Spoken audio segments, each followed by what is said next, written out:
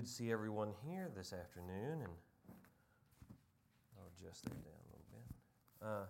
If you would, turn to Romans, the 12th chapter. Romans, the 12th chapter. And we'll be looking at verse 14 here in a moment.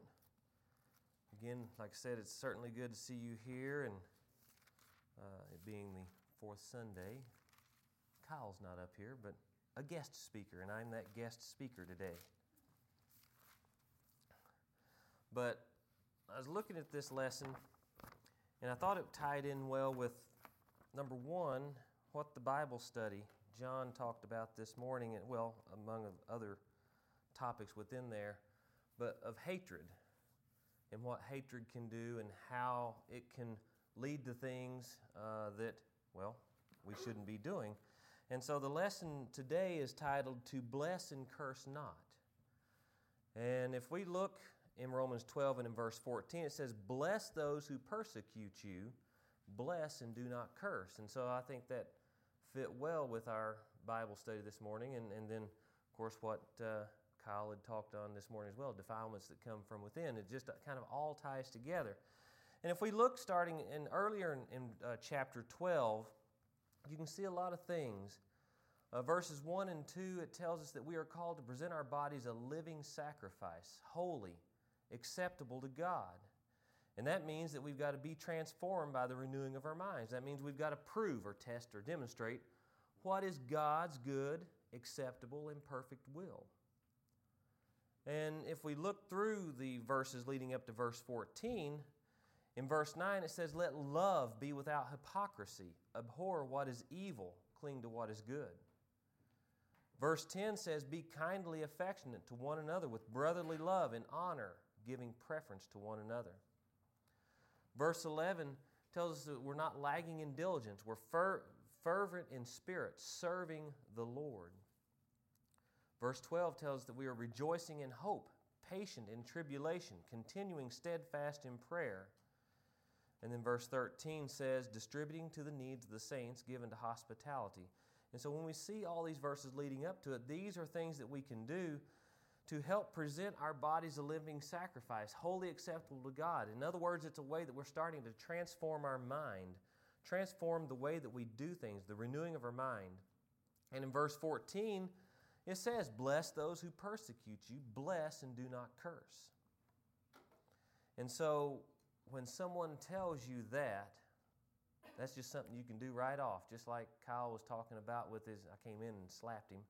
Even though he didn't have any carbs, I told him, I said, I think he was thinking he might have thought he had one, so I went ahead and slapped him just in case. But, I like breadsticks. And so not having a breadstick is going to be difficult. And so when someone tells you to bless and do not curse, that's going to be hard. That's not human nature. If somebody slaps me, I want to slap them back. I mean, isn't that the way that you feel whenever someone wants to do something to you? I'm going to do double back to you, and especially as kids. I mentioned that this morning, John talking about his babysitter. I hate you. And so it's one that we've got to work at it. And so which one, trying to do something against our human nature, we've got to try to seek to respond in, that's what we want to do, is seek to respond in kind, but we've got to bless and not curse. And so as we consider what is revealed in the Bible regarding this command, then we can hopefully better understand why this part of God's holy and acceptable and perfect will for us is available, what we can do. And so if we look at the command defined, to bless, first of all, is the Greek word eulogio, and I practiced it, I still messed it up, as defined by Strong's. It means to praise, to celebrate with praises, to invoke blessings. And so some commentators, one commentator says, the word bless here means to speak well of or to, not to curse again or to slander, but to speak of those things which we commend in an enemy. Or if there's nothing that we can commend, to say nothing about him. So, if you can't say something nice, don't say anything at all, I guess is kind of what it turns out to be. Another commentator says, pray for them, wish well for them. So if your enemy whoever that is your enemy, how easy is that going to be, is to sit there and pray for them and wish well for them. We've got to work at it. We've got to renew our mind. We've got to change our mind. And we can find this command given by both Christ and Peter. If we look in Matthew chapter 5 and in verse 44, it says, "But I say to you, love your enemies, bless those who curse you, do good to those who hate you, and pray for those who spitefully use you and persecute you." All the things it's going to be difficult to do. Luke chapter 6 and in verse 28 says, "Bless those who curse you and pray for those who spitefully use you." So again, it's said again. 1 Peter 3 and in verse 9. 1 Peter 3 and in verse 9 says, "Not returning evil for evil or reviling for reviling, but on the contrary, blessing, knowing that you were called to this, that you may inherit a blessing." So here we are called to this as Christians. And then we can note that, Paul gives this exhortation, twice, perhaps implying the challenge of this duty. We've got to understand that it's not going to be easy. Well, to curse not, the Greek word for curse is katoromai, which Strong's defines as to curse, doom, imprecate evil upon. And a commentator says, to implore a curse from God to rest upon others. To pray that God would destroy them. In a larger sense still, it means to abuse by reproachful words, to calumniate, I'll get it right. It means to make false or, and defamatory statements about is what that word means. It means to belittle. It means to degenerate. So we don't need to be doing that. That is, what we do when we're cursing someone in this case. We're expressing one's self in a violent, profane, and outrageous manner. And so when he saith, "Curse not," he means wish no evil upon your enemies. And so we can then say, one that can obey this precept is a transformed man. Because it will be very difficult for us if we're not practicing and making our way toward that, being more Christ-like, looking to Christ as that example, because we need that guide. And so as challenging as this precept may seem, we have several examples for us to show that it is possible. And so we have the command depicted. Number one, if we look in Job chapter 1 and in verse 8, we have the character of Job.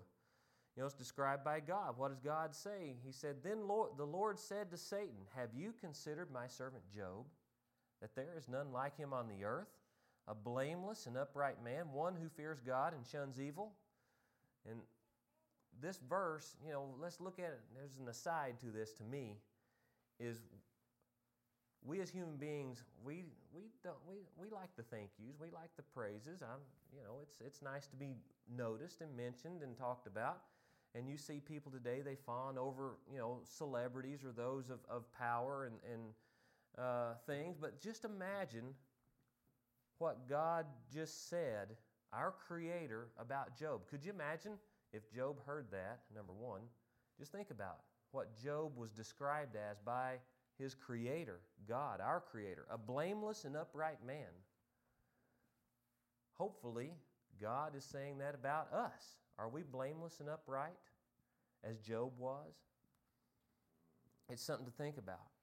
But what does Job, if we get back into the lesson here of Job, chapter 31 and verse 29, talking about to bless and to curse not, what did Job say? It says, "If I have rejoiced at the destruction of him who hated me, or lifted myself up when evil found him, indeed I have not allowed my mouth to sin by asking for a curse on his soul."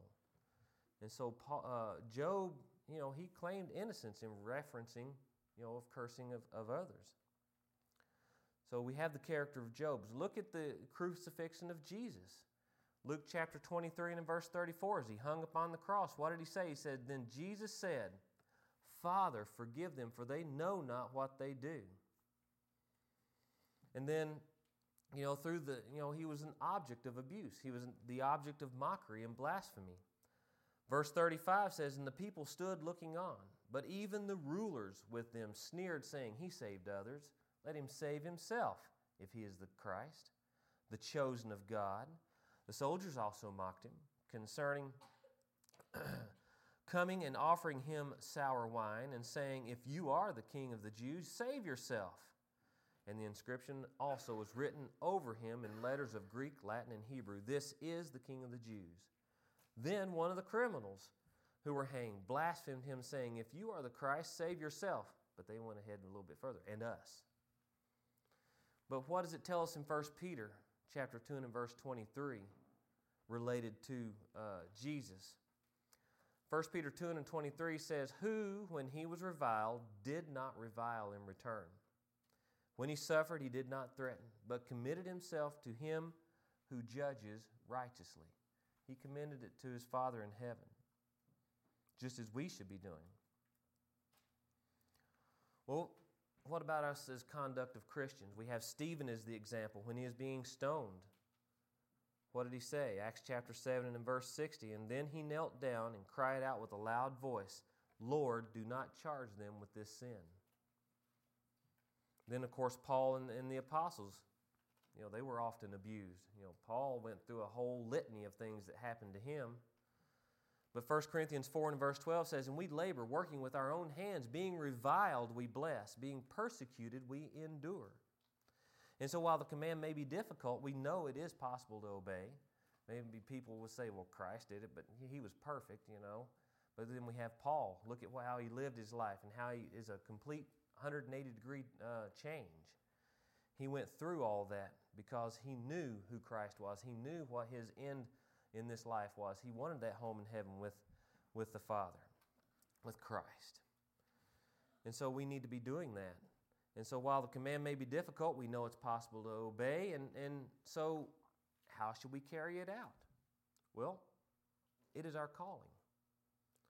We have been called to follow in Jesus' footsteps. 1 Peter 2 and verse 21. So if we go back a couple of verses that we had read earlier in 1 Peter 2, it says, "For to this you were called, because Christ also suffered for us, leaving us an example that you should follow his footsteps, who committed no sin, nor deceit was found in his mouth, who, when he was reviled, did not revile in return. When he suffered, he did not threaten, but committed himself to him who judges righteously." We've been called to bless, that we might inherit a blessing. 1 Peter 3 and verse 9 says, "Not returning evil for evil or reviling for reviling, but on the contrary, blessing, knowing that you were called to this, that you may inherit a blessing." We've been called to be partakers of the divine nature. 2 Peter 1 and in verse 2, it says, "Grace and peace be multiplied to you in the knowledge of God and of Jesus our Lord, as his divine power has given to us all things that pertain to life and godliness, through the knowledge of him who called us by glory and virtue, by which have been given to us exceedingly great and precious promises, that through these you may be partakers of the divine nature, having escaped the corruption that is in the world through lust." We've been called to be sons of our Father in heaven. As we read earlier, Matthew chapter 5 and in verse 44 says, "But I say to you, love your enemies, bless those who curse you, do good to those who hate you, and pray for those who spitefully use you and persecute you, that you may be sons of the Father in heaven. For he makes his sun rise on the evil and on the good, and sends rain on the just and the unjust." And so it may be human nature to respond to evil with evil, but we have a higher calling. And, we gather together in this building, and we can kind of push that away and get away from it for a while. But we have to enter into this world. We have to go back into the world, and it's needed. It's needed at work. It's needed in school. It's needed in home. At work, when employers or employees may malign you, maybe they're angling for your job. Who knows what it may be. Or they're thinking that you're trying to make them do too much. You're the boss, but I don't know why. My job description may say that, but I don't feel like I should. And they may do things to you, something as simple as that, whether it's their job or not. They may malign us. In school, your classmates, and I know, as kids, whenever I was little, and I'm sure it's no different than today based upon Aaron and Alexa, and whenever I see kids there, when I do little bug shows and stuff for their classes, that they make fun, and you think that adults can be divisive and cut through you. We don't hold a candle to what some kids can do. And we've got to work through that. Maybe at home we have spouses that may say or do hurtful things to one another, or siblings. They don't always get along. There may be times that sibling rivalry raises its ugly head. But with us, what about us as brethren? James chapter 4 and verse 11 tells us, "Do not speak evil of one another, brethren. He who speaks evil of a brother and judges his brother speaks evil of the law and judges the law. But if you judge the law, you're not a doer of the law, but a judge."